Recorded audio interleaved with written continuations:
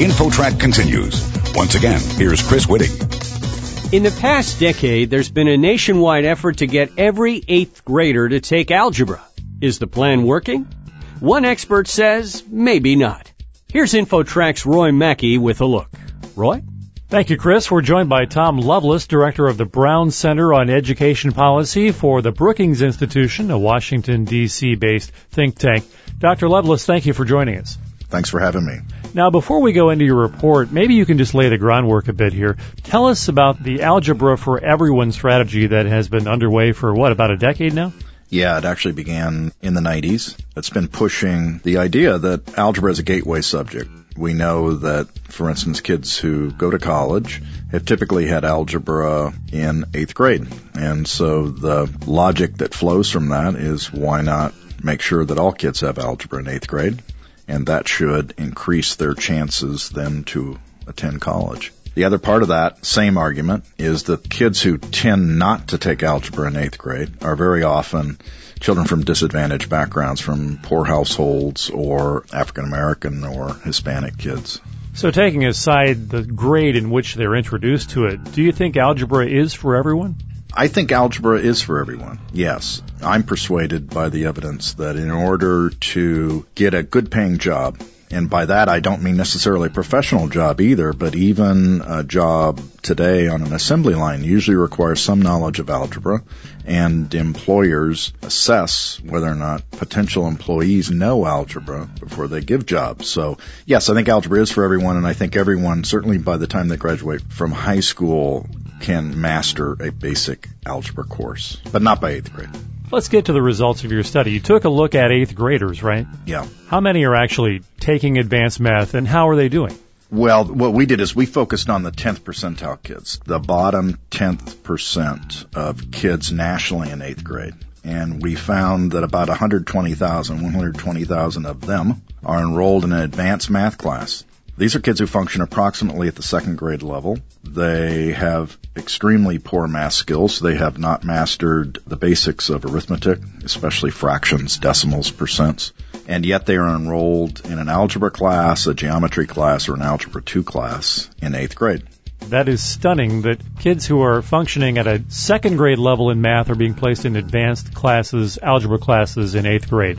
What possesses, presumably, the school to place these kids in these classes? Is there some financial incentive, or why is this happening? No, it's not really a financial incentive. Sometimes it's just district policy. This was a policy, for instance, in Washington, D.C. in the late 90s, that all kids would take algebra in the 8th grade. And that means all kids. It doesn't matter where they function.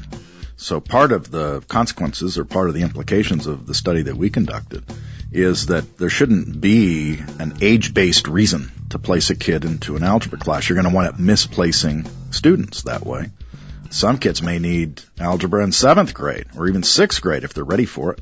But some kids are not ready for algebra in 8th grade. So it's a consequence of a policy that sweeps everyone in based on their age or their grade into one particular class without any regard for whether or not the students are prepared for that class. Our guest on InfoTrack is Tom Loveless, director of the Brown Center on Education Policy for the Brookings Institution, a Washington, D.C. think tank. And we're talking about algebra and 8th graders and why some of those lower achieving students are having such a tough time.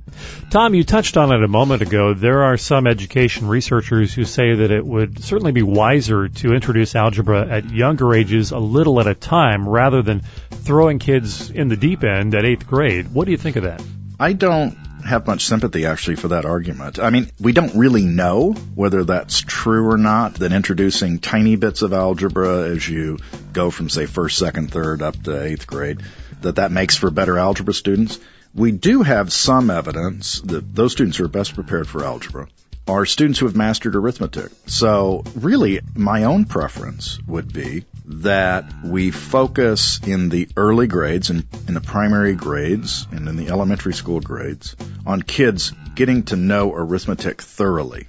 And that will provide the foundation for then transitioning to algebra. It's not a matter of starting them in algebra, in kindergarten or anything like that, because most of the quote-unquote algebra that's taught in those primary grades really turns out to be very trivial and almost non-mathematical math. For instance, patterns, the teaching of patterns right now, which is very popular in the primary grades. You see it in all the elementary school textbooks.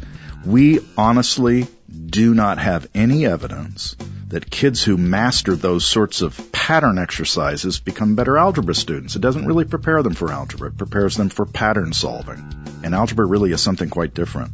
The kids who do well in algebra have a facility with numbers. They understand numbers. They have what we call number sense. And that's because they've worked with numbers for 6, 7, 8 years in a multitude of ways.